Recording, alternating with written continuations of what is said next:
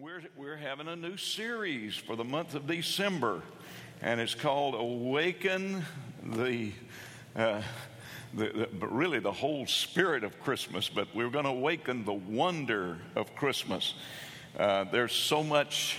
In fact, Isaiah said that his name shall be called Wonderful, Counselor, Mighty God, Everlasting Father, Prince of Peace. And one of the great Christmas time songs is Walking in the Winter Wonderland. Well, we're going to walk in a winter wonderland all this month as we look at the wonder that the wonderful message of Christmas and the gospel that Jesus brought to us brings to all of us. It's going to be a great, great month. In fact, this month, a couple of pastors on staff are going to help me out. Pastor Reagan, Pastor Steve, the next few Sundays. And it's just going. You don't want to miss a single Sunday. Everything's just going to be spectacular. It's some of the stuff they're going to do. You're just not going to believe it. You'll have to be here to see it. Okay. Well, let me start off today, sort of kick off this series by talking to you about the wonder of the promise. You know, for thousands of years before Jesus came, there was prophetic messages about his coming. In fact, to get an idea how far you'd have to go back, and let me just pose this question to you. How far back do you think you would have to go in Scripture to start finding the message of the Savior that's coming to the world? Got any idea?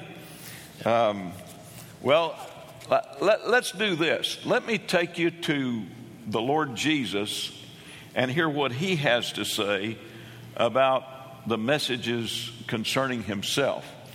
No one would know more about the Messiah than the Messiah himself. So I want to read an event that happened, and I'm going to read it to you out of the merged Gospels here. So it's not going to be on the screen, but just listen carefully as I read for the next few minutes. This event took place.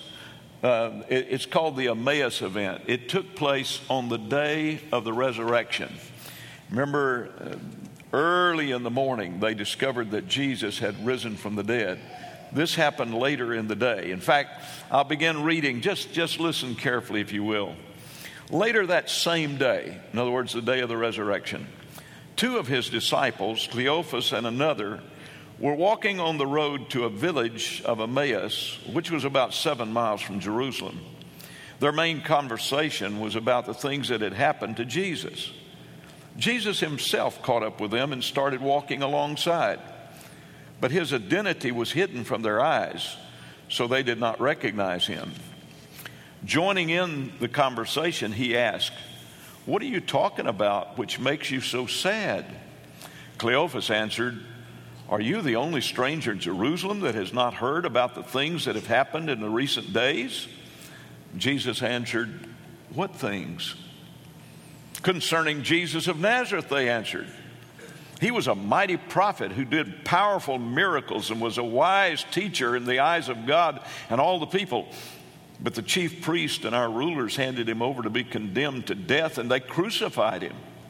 We'd all hoped that he was the Messiah who had come to rescue Israel. And today's the third day since these things were done." Then some of the women from our group of his followers were at the sepulchre early this morning and made an amazing discovery. They found that the body was missing, and they saw angels who told them that he was alive. So some of the men who were with us in the group went to the sepulchre and found that it was true. His body was gone, just like the women said. Then Jesus said to them, "You are witnesses to the fulfillment of Scripture, but you do not understand what you've seen. Can you really find it so hard to believe that the prophets have spoken all of this in the Scripture? Was it not clearly written that the Messiah had to suffer all these things in order to be able to enter into his glory?" Then, beginning with the writings of Moses and going through all of the prophets, Jesus explained in detail all of the scriptures written concerning himself as they walked on the road from Jerusalem to Emmaus. When they were about to enter into the village of Emmaus, he acted as though he would go further, but they besought him and said, "You know, it's close to evening. Why don't you stay here with us? The day's almost gone." So he went home with them. And they sat down to eat a meal. Jesus took bread and blessed it. Then he broke it and he gave it to each of them. Suddenly, their eyes were open and they recognized Jesus. At that very moment, he vanished out of their sight. They explained to each other, "Didn't our hearts get all excited and burn within us while he talked with us on the road?" The way he explained the scriptures makes so much sense. It makes me desire to hear more. Do you feel the same way too? Immediately they left and returned to Jerusalem to find the other disciples. What I want you to notice from that scripture is that Jesus said to these disciples who didn't understand what had just taken place, he said, "If you want to read about me, you can go back to Moses and all of the prophets." Wow. How far back does that take you in Scripture? How many of you know what books in the Bible Moses wrote? Are you familiar? He wrote the first 5 books: Genesis, Exodus, Leviticus, Numbers, Deuteronomy. And so to find the very first promise of the Messiah, let me take you all the way back to the 3rd chapter of Genesis, verse 15. "And I will put enmity between you and the woman, and between your seed and her seed. He shall bruise your head, you shall bruise his heel." If those of you that are familiar with Scripture, you know that this happened right after the fall. Man sinned. God put man in a perfect setup, Adam and Eve. They were placed in a beautiful garden. They communed with God every evening. God would come down in the cool of the day and talk with them. But Satan deceived Eve and got her to partake of the forbidden fruit, and she gave it to her husband Adam, and he also partook. And suddenly they realized that they had sinned. Something was wrong. Something had severed the relationship between them and God. Sin's a horrible thing, folks. Sin's a horrible thing. In their rebellion, in their stubbornness, in their unwillingness to obey one simple command of God, they brought sin not only upon themselves but upon the whole human race. But let me tell you what I love about our Heavenly Father. The moment sin entered, God was there with a promise. I'm not going to leave you without hope. God never leaves us without hope. Never, never, never. I don't know what you're going through today, and I don't know how many times the enemy may have spoken to you and told you that your situation is hopeless. But if anybody, or if it's a spirit that you're listening to, tells you that your situation is hopeless, just know this: that is a lie of the devil. It's straight out of the pit of hell. God never leaves us without hope. Amen? Give God praise for that. So the first promise comes immediately when there was sin. God said, I'm going to send somebody, and said, in fact, and he's speaking, Satan was speaking through that serpent. So he's speaking to that serpent. He said, in fact, you're going to be under his feet. You're not going to rule and have dominion over my family. The very, very first promise. Now let's look at the first hope, because I don't know if you've ever thought about this or not, but throughout the ages, when a male child was born, people who knew God and knew about God often thought, perhaps this is the Messiah. Here's the first one, chapter 4 of Genesis, verse 1. Now Adam knew Eve, his wife, and she conceived and bore Cain, and said, I have acquired a man from the Lord. Now, we read over that, just a cursory reading, and says, well, they had their first baby, and it's a boy. But if you read it in the original, It's not talking about I have just acquired a man from the Lord. I have acquired the man from the Lord. They thought the Savior was there in their firstborn. They thought that this must be it. We sinned and God said he'd send a Savior. Maybe this is it. But unfortunately, the story of Cain did not turn out so well. You see, a little bit later on, they had another son. They named him Abel. And Cain and Abel came to worship the Lord.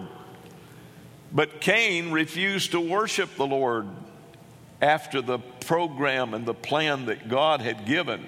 God had already shown them and communicated to them that it takes the shedding of blood to come before God and be clean and pure. Abel did that. He brought the firstborn from his flock. Cain ignored that. He said, I'll worship God like I please. And so he came with some vegetables from his garden. Must have been broccoli. I'm sorry, some of you like broccoli.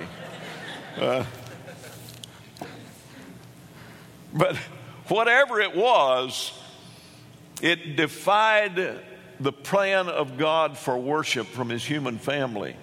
For you see, without the shedding of blood, there is no remission of sins. There is no forgiveness of sin. Sin was in the bloodline. That's why all of us were born into sin. It's in the bloodline. That's the reason your children, you know, we look at these beautiful babies when we dedicate, and they look so innocent, and they are. But there is something in the bloodline that's going to show up before too long. It doesn't take very long. I've told you many times, Dr. Billy Graham says, if you don't believe in the Adamic nature of sin, then tell me how a little child, before they can even talk, they can do something they're not supposed to do. And you can see them do it. And you can ask them, did you do that? And they'll say, they can lie before they can talk. Why? Because there's sin in the bloodline. That has to be redeemed. That has to be forgiven. That's why we dedicate children to the Lord. We pray that God will help those children when they get to the age of accountability, when they begin to know right from wrong, that they'll have a hunger to come to God and give their lives to the Lord so they can take care of that thing because God has provided a way. Amen? So Cain, out of his anger and his jealousy, slew his brother. So Adam and Eve knew immediately Cain couldn't be the Redeemer. And now Abel is gone. But then there's a second hope. Look at Genesis 4:25. And Adam knew his wife again, and she bore a son and named him Seth. Look at this. For God has appointed another seed for me instead of Abel, whom Cain killed. Another seed. And again, this is in the original. Here, this may be it. This may be the substitute. This may be the Savior that's to come into the world. Do you realize that for 4,000 years, man anticipated and looked for and expected a Savior to be born? When Jesus told those two guys on the road to Emmaus that he had been prophesied about in the letters of Moses, first 5 books of the Bible, and all of the prophets. Can I say to you this morning that you can find Jesus in every book of the Bible? Every book of the Bible. Let me give you a rundown. In Genesis, he's the seed of the woman. In Exodus, he's the Passover lamb. In Leviticus, he's the atoning sacrifice. In Numbers, he's the smitten rock. In Deuteronomy, he's a prophet likened to Moses. In Joshua, he's the captain of the Lord's host. In Judges, he's the great deliverer. In Ruth, he's the kinsman redeemer. In 1st and 2nd Samuel, he's the trusted prophet.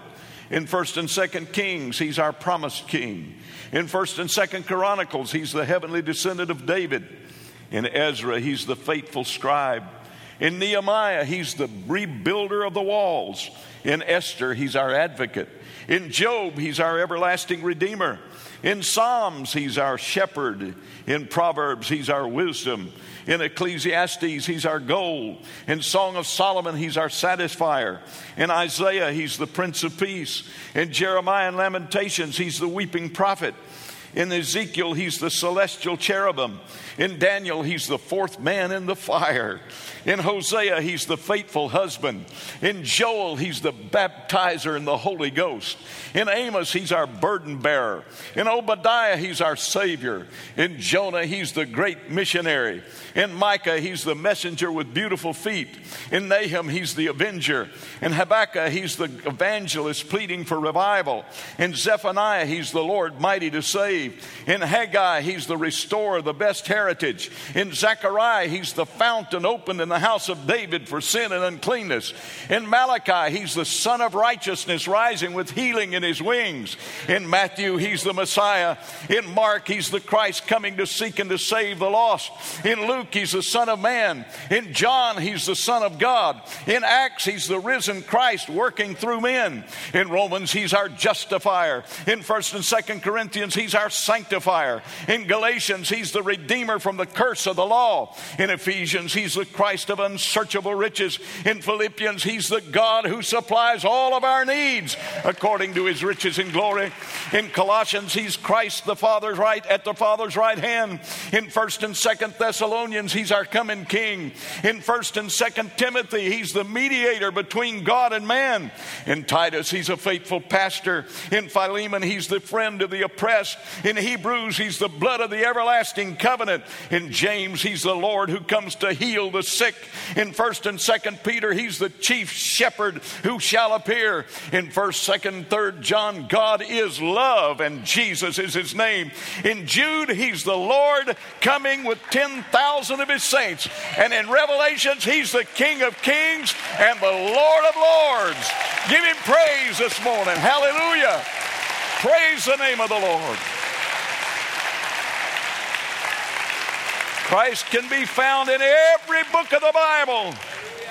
The promise started way back there, and it continued for 4,000 years. There was 400 of what we call the silent years, those dark ages when there was not a prophet to be heard. And then suddenly the New Testament opens. And when John the Baptist was born, there were such unusual events around his birth until some thought he was the Messiah.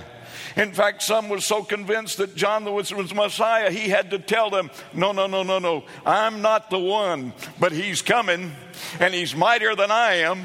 I baptize you with water, he's going to baptize you with the Holy Ghost. I must decrease, but he's going to increase. Amen. This Lord and Savior Jesus, I pray that God will awaken the promise today in your heart of the Savior. Give him praise, if you will. Thank the Lord. The promise is wonderful as it comes from generation to generation, from one era to another era. But finally, 2,000 years ago, he came. But can I tell you this morning that as wonderful as the promise is, if it's only relegated to history, if all it means to you is that 2,000 years ago on the other side of the world, in Bethlehem of Judea, a Savior was born, if that's all it means, then you've missed the point. The fact is, my friend, it's you and I who need a Savior. We're the ones that need a Savior. I need a Savior. You see, man has tried over and over and over again to save himself, and you can't do it. You can't do it. Many religions have been established to try to help you with your need of salvation, but all of them are by works. They all set up a pattern, say, if you'll do this and do this and do this, then we'll get you there. Some will even say, if you live good enough, we can get you to a little better standing in the next life, and eventually we'll get you there. Oh my goodness. What a fallacy. Wouldn't you hate to think that you're just trying as hard as you can to live good so maybe you can come back as a cow in the next life? Wouldn't that be awful? I heard one guy say, he said, they've got me so concerned about who I might be in the next life. I'm afraid to use a fly swatter, afraid I might kill my uncle. But all of these efforts of religion to save them, none of them work, because you cannot live good enough. You cannot find a set of rules that are adequate enough to restore the relationship that sin has broken with our Heavenly Father. It's not what we can do, my friend. We tried that under the law. It's not what we can do. That's why God sent a Savior, because He saw that you and I were inadequate. And so He said, I'll take it on myself. And that's the golden text of the Bible, John 3:16. For God so loved the world that He gave His only begotten Son. He sent us a Savior because we couldn't do it for ourselves. We couldn't live. The perfect, sinless one died on the cross of Calvary, not just so He can be relegated to a place in history, but so you can have a personal relationship with God at New Hope on the first Sunday of December in 2017, because Jesus is alive and well, and He's our Savior and our Lord. Hallelujah. Matthew chapter 1, verses 23 to 25. Behold, the virgin shall be with child and bear a son, and they shall call His name Emmanuel, which is translated God with us. And then Joseph, being aroused from sleep, did as the angel Lord commanded him, and took to him his wife, and did not know her till she had brought forth her firstborn son. And he called his name Jesus. Jesus. Say that name with me. Jesus. That word means Jehovah is salvation. God sent us salvation. Luke puts it this way, 2:11 of Luke. For there is born to you this day in the city of David a Savior, who is Christ the Lord. We have a Savior because we need a Savior. I couldn't save myself. I couldn't live good enough to earn heaven. I couldn't keep enough rules to make me holy enough to come up to God's standard of holiness. And so Jesus came to this earth and took my place, so that I could come to the Father not in the merits of my goodness, but in the merits of His goodness. That's why that name Jesus is so beautiful. That name is so wonderful, because He is our Savior. That name is powerful. Folks, that name is powerful. In His name, hallelujah, in His name and through His name, there is salvation for all of us that will come to the Lord and accept what He has done for us. If you love Him, say amen. Amen. I want you to stand with me, please. The promise is to you. The promise is to you. Make sure your neighbor gets it. Turn to your neighbor and say, the promise is to you. Promise is to you.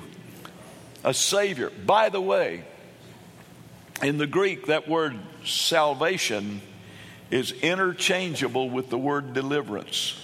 Same root word, they mean exactly the same thing.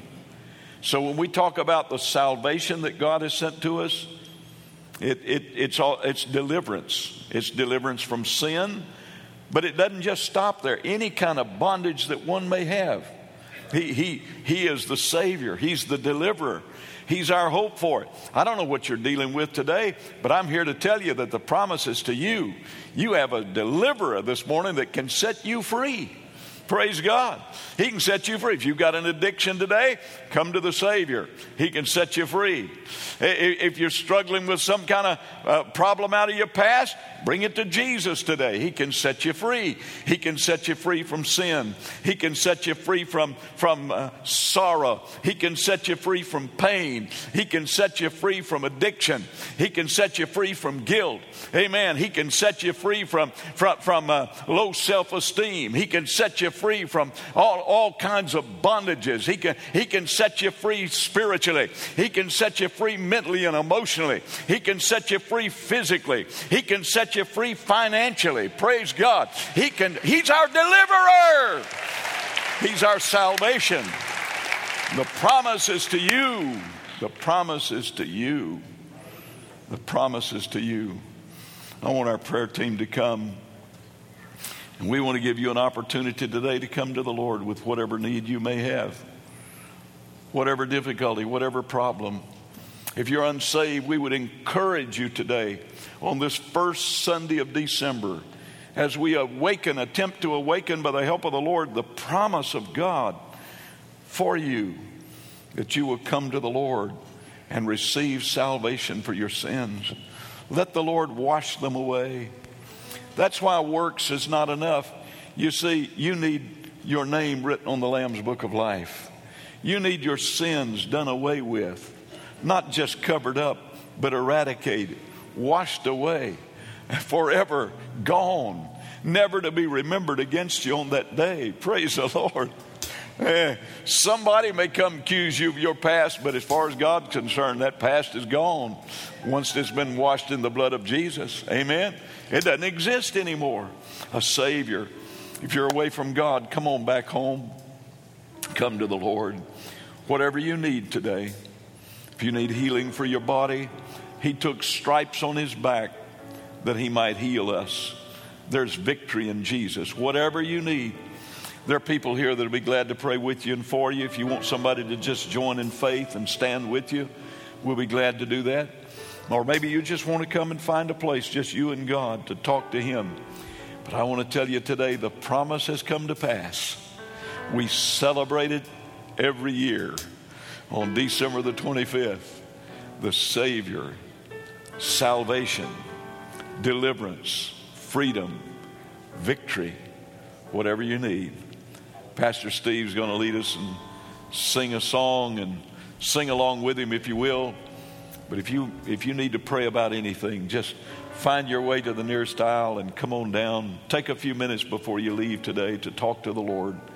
Or if you need somebody to pray with you and for you. Great things happen in these few minutes at the altar when we take time to just say, Lord, here I am. Here I am. It's you and me. And He'll renew and connect that spiritual connection that comes to you because Jesus gave His life. God bless you as you pray.